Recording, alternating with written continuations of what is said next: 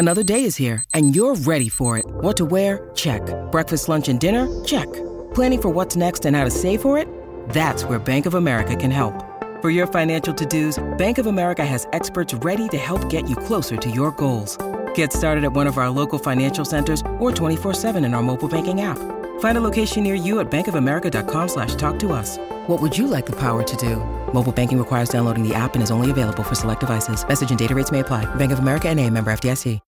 When you need mealtime inspiration, it's worth shopping Kroger, where you'll find over 30,000 mouth-watering choices that excite your inner foodie. And no matter what tasty choice you make, you'll enjoy our everyday low prices, plus extra ways to save, like digital coupons worth over $600 each week. You can also save up to $1 off per gallon at the pump with fuel points. More savings and more inspiring flavors make shopping Kroger worth it every time. Kroger, fresh for everyone. Fuel restrictions apply. The following podcast contains explicit language. I want to tell you my secret now. I see dead people. Silent Green is people! No, I am the Father. Rosebud. What's in the box? You maniac! You blew it up! Damn you all to hell! Hello, and welcome to another episode of the Slate Spoiler Special. I'm Dana Stevens, Slate's movie critic, and I'm joined today by a former Slate writer who we all miss a lot at the magazine, Karen Hahn. Hey, Karen. Hi, Dana. It's so good to be back on Spoiler Specials. Yeah, I know you've been doing the Working podcast, but other than that, is this the first time you've returned for a podcast guest spot? I've done a few Culture Gabfest slots since leaving as well, so I have still been bouncing around the Slate Podcast Network. But yes, I am a permanent co-host of Working, so Spoiler Special listeners, go check out Working. Yeah, Karen, I love that it's you, Isaac Butler, and June Thomas now who are the three co-hosts of Working. Or not co-hosts, but you share it among the three of you, because I know that whenever I put that podcast on, I'm going to hear one of my faves. Oh, thank you. You're very welcome. So I identified you as a former Slate staffer, which you are, but you're now in LA and you're doing all kinds of different things. Do you want to talk at all about what you're up to professionally right now? Yeah, sure. So I moved out here as some other, if you've heard me on another Slate podcast, you've probably heard me talk about this before. I moved out to LA to more seriously pursue screenwriting, but the big news that I actually can talk about is that I have a book coming out this November called Bong Joon-ho, Dissident Cinema. It's all about the works of director Bong Joon-ho. It's part of a big series of monographs that Abrams and Little White Lies have been doing. You may have seen some of their books before. They have big volumes on the Coen brothers, Paul Thomas Anderson, David Fincher. They have one coming out pretty soon on Sofia Coppola, and then my Bong book, as I've been calling it, is coming out in November. So please check that out.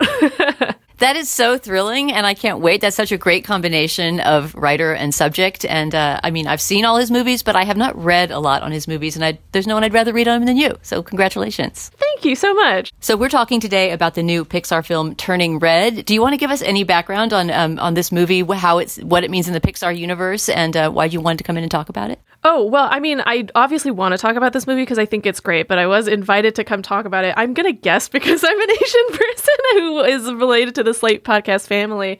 But it is about a young girl basically starting to experience puberty, which in this movie is kind of manifested by her turning into a giant red panda. The movie explains their family's connection to this kind of mystical creature, and it's kind of a mother-daughter story, I think executed better than in any movie that I've seen previously, at least like kind of in the animated kids movie genre, because I know Brave was sort of going for that as well. But I really do think Turning Red is unimpeachably good. I think it's extremely good. I'm curious to hear what you think about it as well. Yeah, I mean, there's a lot of firsts about Turning Red. The subject matter and themes, which we will definitely get to. Also, the fact that the director is a woman, the first solo woman director of a Pixar film. Her name is Domi Shi, and she also directed Bao, which was that short about a dumpling, which I believe preceded The Incredibles 2 a few years ago, was tied to that feature. But it's the first time that a solo woman has taken on a Pixar movie, so that's big. She is also an Asian American, and I believe that this this is a partly autobiographical story about a girl growing up in an immigrant community in Toronto at the turn of the millennium, which is an interesting time to set it as well. We can talk about that, because of the place of boy bands and the absence of social media and the way that we have it now. Just a curious, moment to set a story like this at. But yeah, you're mentioning Brave made me think about this theme of transformation that runs through so many Pixar movies. I mean, obviously through all kinds of animated and fantasy movies, there's the idea of transformation, but Pixar seems like it in particular often uses those kind of stories as an allegory to talk about something else, right? I mean, Brave is also a story of transformation, and I couldn't stop thinking about it while watching this because it's also a mother-daughter tale, right? And there's a moment in both where the mother turns into a kind of somewhat frightening kind of giant bear of sorts, But this, I agree, is a more successful movie than Brave overall, though I liked Brave more than many critics did. And the reason this is a more successful movie, I think, has to do with the fact that the experience that it records is at a very specific time and place and with this very specific person and history. And also, I feel like this movie is just clearer on its themes and what it's trying to say about growing up and the things that it's trying to explore about growing up than Brave was, which was maybe if it ended up being slotted a little bit more into a typical fairy tale kind of structure. I mean, there's something about Turning Red that's just very unusual. It treats things that we almost never see treated in animated film, and specifically things about the female experience of growing up, including getting your period. Like, that was the very first thing I wanted to talk about because it's one of the first things that happens in the movie. The first time that May, the main character, transforms into this red panda and learns that she has this matrilineal curse blessing upon her family that causes all the women in that line to turn into this kind of creature when they experience intense emotions. The first time that happens to her, which is in the first maybe 10 minutes of the movie or so, her mom thinks, logically enough, that she's getting her period because she runs into the bathroom, starts to cry, says, "Don't come in, I'm a monster." And how explicit that scene was the very first thing that I was thrilled with about this movie. That it didn't tiptoe around the fact that that was what her mom thought was what was going on. Her mom goes and gets the pads and knocks on the door, and there's just again, like a specificity and a literality to that moment that I really appreciated. Yeah, I mean, I think that is one of the things that really sets this movie apart, like, because stuff like menstruation, or at least puberty in any more explicit fashion, isn't something that generally tends to be put in kids' movies. I think because we're trying not to talk too much about that kind of part of growing up, because it tends to, I guess, border on more PG-13 kind of material.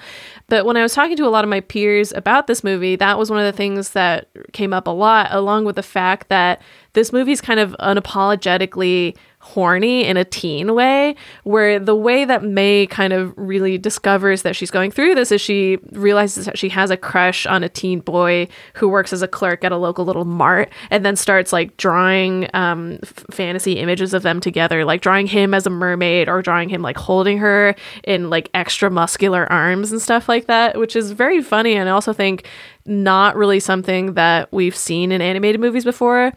Usually when we see a crush, it's just the character developing heart eyes. It's never anything more explicit or less innocent than that. Yeah, it's true. Even just the implication that she has a body, that has desire is something that's unusual in children's movies. I mean, another film this made me think of, and I think I mentioned in my review, is Inside Out. And this is a kind of strange mirror reflection of Inside Out, where that is about a girl who's maybe slightly younger, maybe she's supposed to be 11 or 12, who's letting go of her childhood self, right? But there's not yet the advent of the adult self. And this has a very similar internal struggle to Inside Out, but what she's really doing is welcoming the adult that she's becoming, and that, like you say, is something that is just a much more delicate thing to make a movie about, something that you could easily become sort of hand-wringy or touchy-feely, that this movie somehow avoids doing. And I really admired that it manages to strike the right tone in doing so. And obviously we have to talk about the fact that the central relationship is between May, or Mei-Lin Lee, who's voiced by Rosalie Chiang, and her mother, Ming Lee, voiced by Sandra Oh. What I like about their relationship is I feel like usually when it's a story about a sort of helicopter parent or an overprotective parent, it tends to start on an antagonistic foot. But in this case, it's evidently clear that May and her mother really love each other and really care about each other, and that May really does want her mother's approval, not in a way that's necessarily ruining her life, but does impact her other friendships. She has this core group of 3 other friends who it's basically shown that she doesn't hang out with kind of as much as they or she would really like, because she feels that she has to work at the little temple that her family runs, basically out of duty to her family. Right. And the movie is delicate about that, too. I mean, it shows that filial loyalty and responsibility is a huge part of her life, but also the toll that takes on her. And I appreciated that, I mean, it's pretty typical in representations of an immigrant community that the parents have these very high expectations for the kid, and the kid feels torn between the fun that they want to have with their friends and their parents' expectations.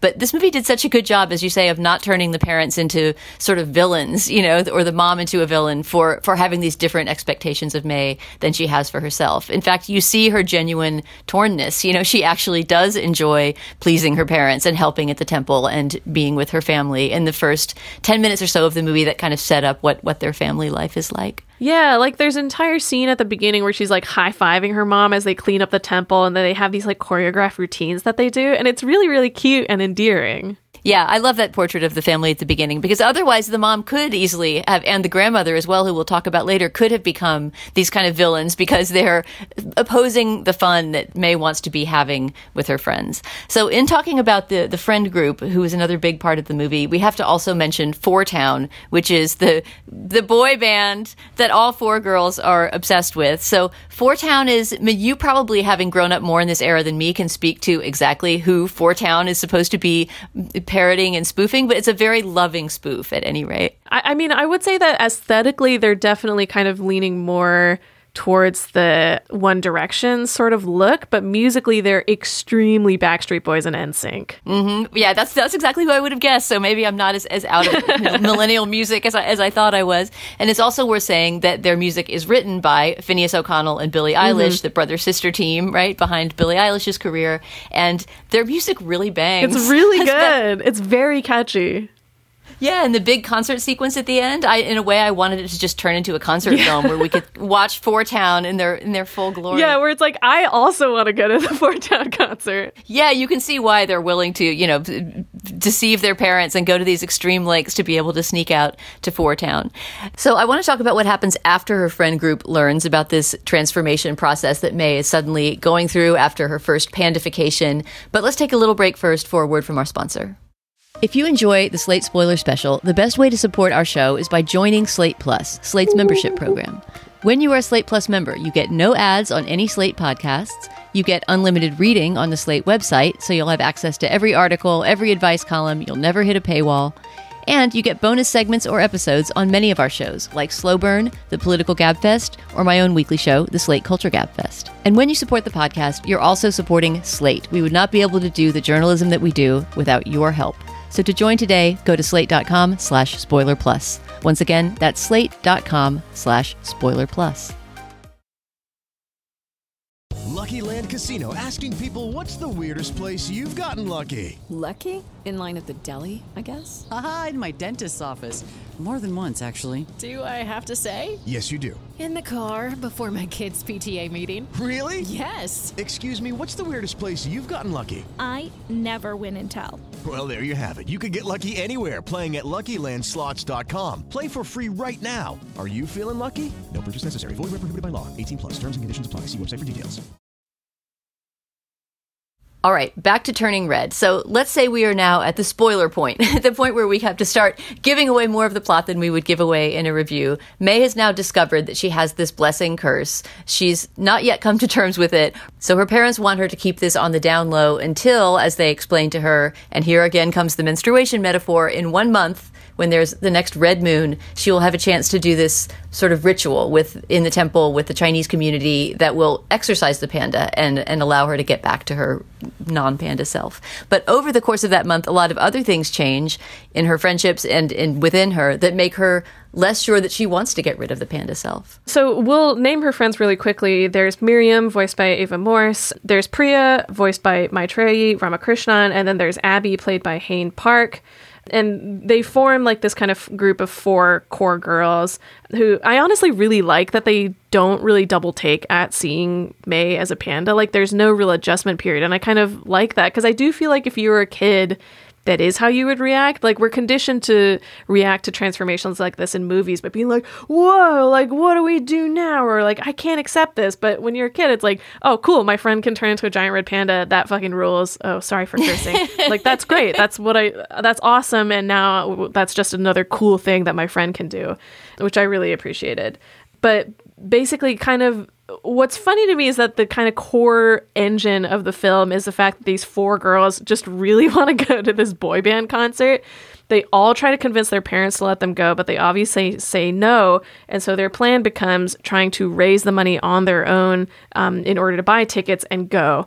And the main way that they raise money ends up being using May's panda powers, because all the other kids, when they realize that she can do this, love it. They're obsessed with the red panda. They want pictures of the red panda. They want red panda merch.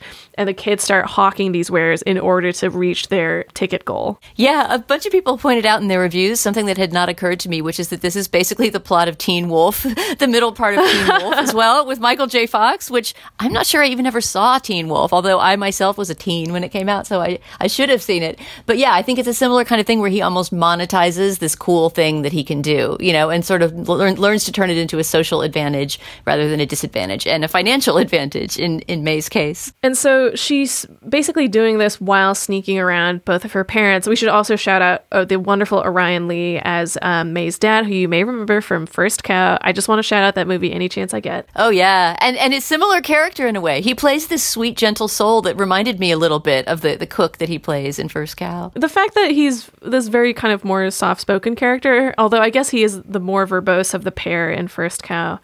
But as the kids are raising this money, May's popularity kind of skyrockets, and she ends up being invited to perform at the birthday party of one of her classmates who, up until this point, has kind of been a bit of a bully to her. But the amount of money that he's willing to pay her to come in panda form to his party is just enough to put them over the ticket mark, so she agrees to go. That scene at the party, I think, is an important turning point in terms of May's desire and the things that she wants to do versus the things that her parents want, right? Because she goes very reluctantly to that party. She has to be sort of dragged there by her friends. But then once she's there, she really gets into her inner panda and is sort of, you know, getting down. And you see the part of her that starts to realize, like, that there's something in the panda that she doesn't want to get rid of. Yeah, it's just unfortunate that the party ends up taking a turn for the worse. So at the party, there are these kind of 2 conflicting things that are happening. The first thing is that at home, her mother realizes that she has snuck out, and seeing a flyer for the party, immediately heads to the party. And this is also after she has kind of already promised her mother that she won't panda out, quote unquote, anymore, because the rest of her family sort of implies that the more she does this, the harder it'll be for the ritual to be successful, and the more power this panda will have in her life. Meanwhile, at the party, tensions are high, and as the friend who hired her, Tyler, voiced by Tristan Allard-Chen, kind of keeps bullying her or kind of ordering her around, her last nerve snaps and she pounces on him. This happens exactly as her mother arrives at the party, which is kind of the worst timing possible. Right. So then at that moment, her mother realizes not only has she spread the word to all of her friends, right, but she's also kind of becoming aggressive and out there in a way that her mother is horrified by. And here's a moment where I wish that the movie had gone a little deeper into something, which is that her mother's own mother, May's grandmother, comes onto the scene fairly late in the movie, around this time, right? For the ritual, in fact, I think is why she arrives at their house. And there's a whole backstory about how her mother had a relationship with her mother where she felt that she wasn't allowed to become the red panda and that there's a difficulty there. And when we get to the big climactic scene, we'll see how that plays out. But I wished there had been a bit more exploration of that mother-daughter relationship as well, so that you kind of knew what her mother had invested, what her mother did exactly when she was 13 or whatever age she was when her panda came out and she had to struggle with it. It was a moment when that character voiced by Sandra Oh, who, as you said earlier, is a great character, way more than just a villain, where she deserved a little bit more backstory time, I think. I don't think the movie suffers for the lack of it, but I do agree that if I was going to say, like, let's have a Turning Red spinoff, I would love to see more about the relationship between Ming and May's grandmother, voiced by Wai Ching Ho, because I think that's something, I don't know, like, as a child of immigrants, I feel like you sort of implicitly understand, like, what that relationship is like, but at the same time, often you feel like a slight disconnect from your history as someone who's born here rather than your quote unquote home country. And so, I don't know, always exploring that relationship is always interesting to me. I mean, if the metaphor is that getting rid of your panda is kind of repressing in some way some of your inner freedom, then there's just, I guess I wanted a slightly happier ending for Sandra Oh's character than, oh, I better repress it again because repression works for me. It just doesn't work for you. And so the idea that maybe she had left some part of herself behind that she needed to find again at the end would have been an interesting conclusion. I think that there is a little bit, but we can discuss that when we talk about the ending, because it is specifically like what happens at the end that I think implies that there's a little bit of more of a chance for her to connect with her inner panda again. But we'll talk about that in a second. Yeah, I want to hear what you have to say about that. So her mother surprises her at this party, is horrified that she's gone out, snuck out, to become the panda independently. And then there's this moment when this friend group that since the beginning of the movie has been shown to just be ultra tight, which, as you say, even discovering that your friend transforms into a giant fuzzy beast doesn't do anything to take away from the friendship. But there's this moment of betrayal among May and her friends that sets up the emotional stakes of the ending. Do you want to describe that moment? Yeah. And so we talked a little bit about the beginning about how her relationship with her mother and her sense of familial obligation kind of conflicts with her relationships with her friends. And it really comes to a head here. May's mother effectively blames her friends for all of this happening. She says they've been taking advantage of May and that they told her to do this. And when they look at May to basically implicitly ask her to defend them and to tell her mom what really happened, May doesn't. She turns away and lets her friends basically take the fall for what's occurred. Yeah, and that's a moment where that beat, I feel like, could have maybe been drawn out a tiny bit more, because by the time they get to the concert at the end, her friends have forgiven her, correct? Yeah, I mean, I think it sort of scans with, again, what kind of kid logic is like when you're 13, where stuff kind of flows over your back like water most of the time, unless it's something really, really dramatic. And then when you see how they do bond again, it's actually very sweet. I think it's at the concert, right? There's just a moment that Miriam, one of the friends, I think the friend who was the angriest at her probably, sort of wins her back by talking about Four Town. Isn't it the case that one of them just says like Four Town forever, and it's sort of through their love of the boy band that they find their friendship again? Yeah, they bond over the boy band again, especially since they're at the concert now. And it's revealed that Miriam has been taking care of May's Tamagotchi this entire time. Like, she hasn't really turned her back on her. It's just a matter of May kind of having to apologize for what she's done. Because I think it is pretty clearly set up that her friends sort of understand that her relationship with her mother is kind of fraught from the beginning. I did like that scene because I think when you're a child, it's kind of impossible to stand up to your parents under any circumstances because you're so conditioned to think that adults will always be right and that you have to take some kind of responsibility for that, if that makes sense. Yeah. And you completely see, given May's background and the way she relates to her mother, why at that moment, her mother's word would have been law. And in fact, that gives the end a lot of stakes between the mother and the daughter, which I can't wait to talk about. One little thing I wanted to mention, because you mentioned the Tamagotchi, is that I was trying to think about why this was set at the turn of the millennium, other than the fact that it's true to the director's own experience, maybe, the demographic that she's in. And I think the Tamagotchi may be a part of it, just the idea that there would be this little virtual pet, that there was this moment that virtual pets were kind of in fashion. It's a way to have that be this little talisman between the two girls. And another big reason to set it not in the present day is that social media would completely have changed this panda situation, right? I mean, at some point, somebody would have leaked the video of her turning into a panda. It would have gone around on TikTok or something.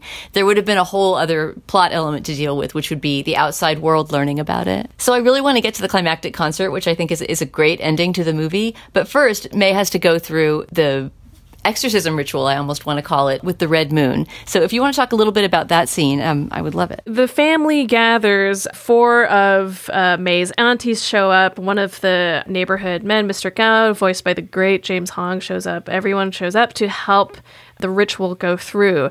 As May is sort of stewing about what's just happened at the party and her relationship with her friends, her father discovers the video that she and her friends had taken of while they were kind of doing panda stuff in order to get the money. And when he shows it to her, she sort of says like, oh, like, you can delete it. Like, I don't need that anymore. But he tells her that he thinks it was really fun and that she seems to be really enjoying her panda nature and that relationship with her friends, which causes her to kind of start second guessing her choice. When they start going through with the ritual, she's sort of transported to this magical bamboo forest where she meets the ancestor who kicked all of this off. And in that moment, she decides that she actually doesn't want to get rid of the panda part of herself. She breaks the ritual, decides she's going to the Four Town concert, and then breaks out of the house and heads straight for the concert arena. Yeah, that's a very trippy sequence where she meets her ancestor in the forest, right? I mean, it's quite beautiful. The animation style even changes a lot. As I remember, it almost looks like drawn animation, right? When she's like moving back in time to greet her ancestor. It's definitely a lot dreamier. Like, it's a lot hazier and kind of very clearly communicated as something that's otherworldly. And as she's leaving, obviously it's a huge commotion because her family doesn't want her to leave. As we discover, the ritual kind of contains the red panda soul in some kind of amulet or object that the person will have to keep a hold of. And as she leaves, she accidentally knocks her mother over, and her mother's talisman cracks. Another great metaphor, right? Because, of course, what she's really doing is just pushing her mother to the brink. But the idea of kind of literalizing it in the amulet is great. And obviously, this has huge ramifications for what happens next, but we will talk about those after this ad break. All right, back to Turning Red, and now I think we can talk about this climactic ending, which is one of my favorite parts of the movie. Mm-hmm. It's incredible. So as I write about in my review of Turning Red for Slate, I really love the action climax to this movie, and I'm someone who usually tends to think, even for animated kids movies, that action climaxes are too long and too bloated, and there's too much kablamo, and we could do with 10 minutes less of it. And yet, I absolutely love this sequence that goes on for, I don't know, the last 15, 20 minutes of the movie, where the girls attend the concert and a series of calamitous events conspire to make this seem like this crazy combination of a concert movie and a kaiju battle movie. So, Karen, there's so much going on in this final scene. I don't know if you liked it as much as I did. I but do you loved it. Right? I mean, doesn't it just completely succeed on all levels? I laughed so much. It's just, Turning Red is just such a good movie. Yeah, it really is. We actually should have started up top with that, just like a big thumbs up from both of us. And I loved it more than any Pixar movie in the last 5-6 years, probably, even though I was a big fan of Luca last year and, was a huge proponent of people seeing Luca. This is somewhat similar to Luca in the sense that it feels like a personal story, and that it has a regional specificity, but I think it's a more unusual and even better movie. So let's get into this last sequence. I will let you first talk about what happens to Ming, Sandra Oh's character, the mom, after, as we said earlier, her amulet breaks, her inner panda that she's been repressing, for her whole life since she was May's age, comes out for the first time, and what happens then? Yeah, it's really funny because it's set up a tiny bit beforehand because Orion Lee's character, May's father, sort of tells May that when her mother's panda came out, as it were, it was really, really destructive and big, hence the scar on her grandmother's face. But that even doesn't prepare us for the scope of what Ming's panda is like. We get these incredibly hilarious shots of this giant shadowy monster, this kind of Godzilla-sized monster just loping around Toronto on the way to the concert, because May immediately heads for the Four Town concert, immediately manages to reunite with her friends and make up with them because they're at this place that they all wanted to go to. May recognizes that she was wrong to sort of lie about what her friends was doing, and they make up. But basically immediately as that happens, the giant panda that is her mother destroys about half of the stadium on her way in. Yeah, so this is the moment where disaster movie and concert movie comes together, and somehow incongruously the music continues throughout, right? Or maybe there's a brief period where the boy band isn't singing. The music stops for a little bit. But the boy band is even, sort of coming back into play, giving this almost personal concert as the destructive chaos is playing out in this final scene. Yeah, well, we should note that the reason that the music comes back is as we see the ritual being performed prior, there is a sort of chant or musical component to it. And obviously what they're trying to do now is contain Ming's panda, and what happens in order to make that happen is all of the women of the family break their own amulets. We even see like a hairpin or something like that. They all become pandas in their effort to take Ming down and put her back inside the ritual circle. And as they start chanting, so do the boy band kind of start helping that music, and both of the things intermix so perfectly. Like, this movie has it locked down on every level. Yeah, I think the reason we're both responding so strongly to that big action scene at the end is that And the reason, as I was saying earlier, that I often disconnect from action scenes is that action and character are so tied together. You know, it should be taught in a screenwriting class because you have the symbolic confrontation between the mother-daughter playing out, right? And then you have the culture war going on in between the chanting of the Chinese relatives and, you know, the singing of the boy band.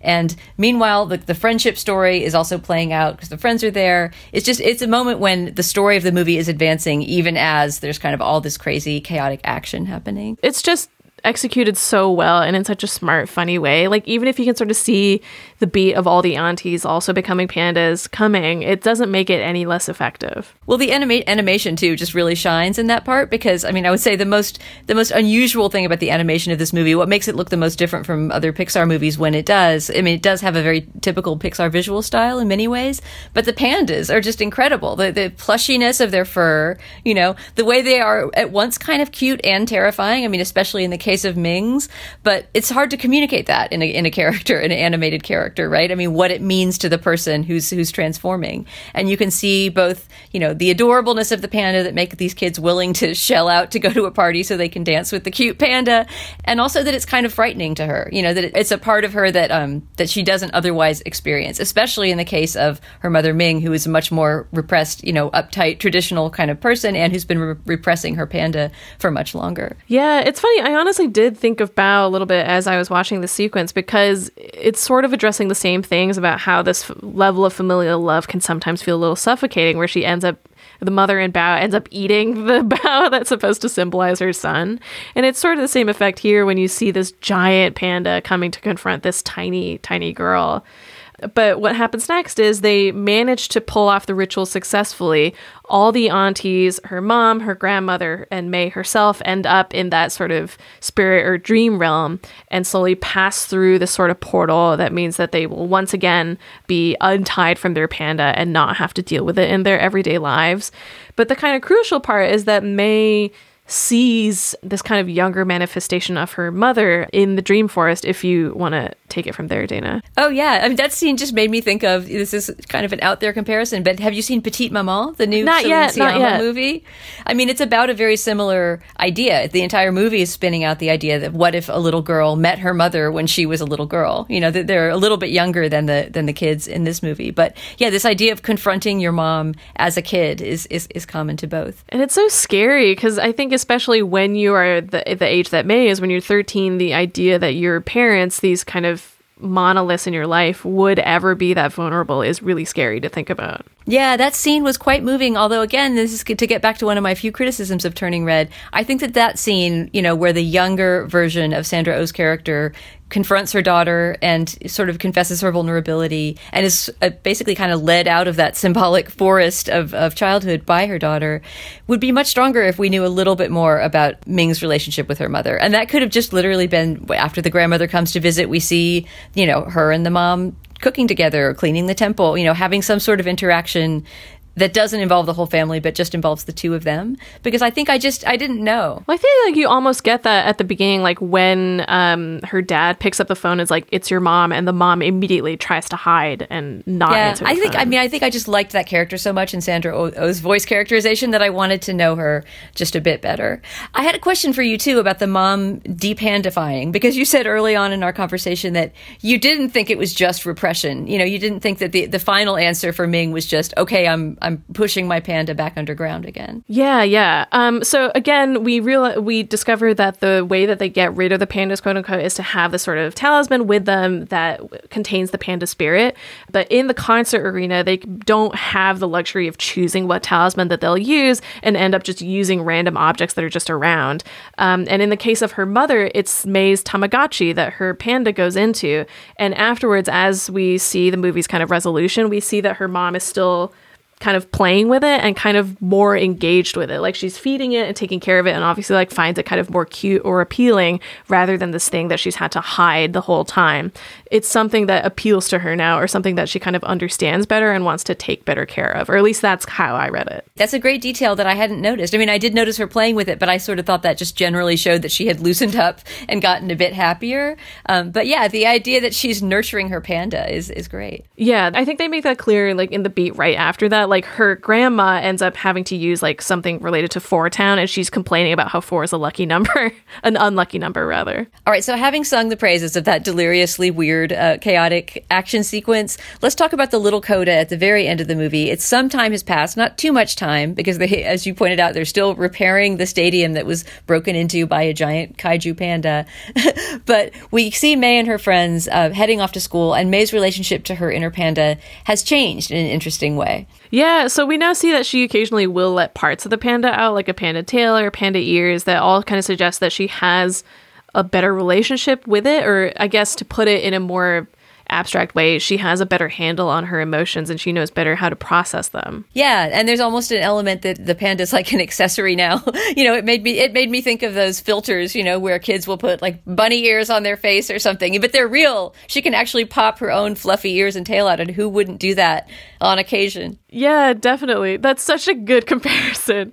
And yeah, it's shown that like at the little temple that they run now, the panda is like kind of a mascot in more of an active way than it was before, and that people are kind of excited by it and embrace it rather than shunning it. Yeah, I mean, it is actually a beautiful metaphor once again for menstruation, which I am so convinced that this movie is about just as much as it's about, about Asian American culture, about growing up. It really is specifically about getting your period, and it's kind of incredible that there is a movie for kids and young women that's about that. I thought about that at the end, though, when she's kind of growing her ears and tail, that she's gotten past a certain amount of shame, that the panda is no longer a shame, but it's sort of incorporated into her conception of her body and who she is becoming as a young woman. Yeah, it's really, really refreshing, and I almost hope that, or I do hope that more stories kind of take this messaging, because I do feel like menstruation is something we still feel embarrassed to discuss at all. Like, it's still something that's considered embarrassing or something that you have to hide, which I wish it wasn't, because a lot of people have to go through it. Yeah, it made me think also about my own status as a, person of a generation where that would never have been talked about, and would have been completely embarrassing. And the idea that it can become something that kids might go to the mall and see the movie and laugh about it, including boys, is something that seems like a real step forward. The last note I would make about the movie is that you should watch it until the very end, the entire credit sequence. I mean, Pixar credit sequences in general are worth watching because they have fun animation in the background and they're just really well done. But because of the music, instead of getting to hear just scraps of the music with dialogue over it, or a tiny little bit that you hear at the concert weaving in and out with Chinese chanting, you just get to hear some straight up pop song spoofs written again by Phineas O'Connell and Billie Eilish, and they're so funny and so sweet. They're really good and so adept at replicating the bands that they're supposed to sound like that afterwards I was sort of like humming to myself and I was like, wait, no, this is an actual Backstreet Boys song. This is not the song from the movie, but they're just done so well in terms of similarity. I also want to shout out one more sequence. One of the ways that they sort of sow the seeds of discontent between May and her mother is that May, we talked a little bit earlier about her developing this crush on a clerk. Her mother discovers those sketches and obviously goes straight to the corner shop and confronts the boy with the drawings. The scene is fun in and of itself, but I think what really makes it pop are the drawings themselves, which are so perfectly like adolescent attempts at replicating the styles of like manga or anime. If anyone listening is familiar with that book, like How to Draw Manga, that's exactly the feeling of the drawings that May's doing. They're so funny. And I would bet at least a limb on the fact that they're drawing specifically from the experiences of someone who worked on the movie. They're so funny and so good. All right, well, maybe by way of outro music, we can listen to some of that Billie Eilish, Phineas O'Connell pop that we hear at the end of the film. I really hope that people, even if they're not Pixar people, will give Turning Red a try. Although who isn't a Pixar person? I really don't want to know somebody who doesn't like any Pixar movie. And it's also both a blessing and a curse going straight to Disney Plus, so it will be very easily accessible. Although that said, I really wish I had the opportunity to see this in a theater, because I feel like the boy band songs and especially the big battle at the end would kill in a theater. Yeah, I mean, I feel like I didn't visually really apprehend this movie as well as I like to apprehend a movie that cares as much about visuals as this movie does. And there's so much care and detail that you can't see on a small screen. And, we didn't talk much about the color, but, the way red is used throughout the movie and has all these changing meanings. It's a movie that's really been put together with a great deal of love and care and attention to detail. And I think that would be great to see on the big screen. I agree. Domee Shi crushed it. She absolutely did. And, people who have been saying, well, well, Pixar's just making the same thing over and over, they need to see this, because I feel like if the future of Pixar goes in this direction, I feel good about it. Absolutely. Okay, well, Karen, that was a dream conversation. Thanks so much for coming in to talk about Turning Red. Thank you so much for having me. Always a delight. We'll talk again soon. That's it for this Slate Spoiler Special. Please subscribe to our show in the Slate Spoiler Special podcast feed. And please, if you like it, rate it and review it in the Apple Podcast Store or wherever you get your podcasts. That really helps bring new people to the show. And as always, if you have suggestions for other movies or TV shows we should spoil or other feedback to share, you can send it to spoilers@slate.com. Our producer is Jasmine Ellis. The senior managing producer of Slate Podcasts is June Thomas. For Karen Hahn, I'm Dana Stevens. Thanks so much for listening, and we'll talk to you soon.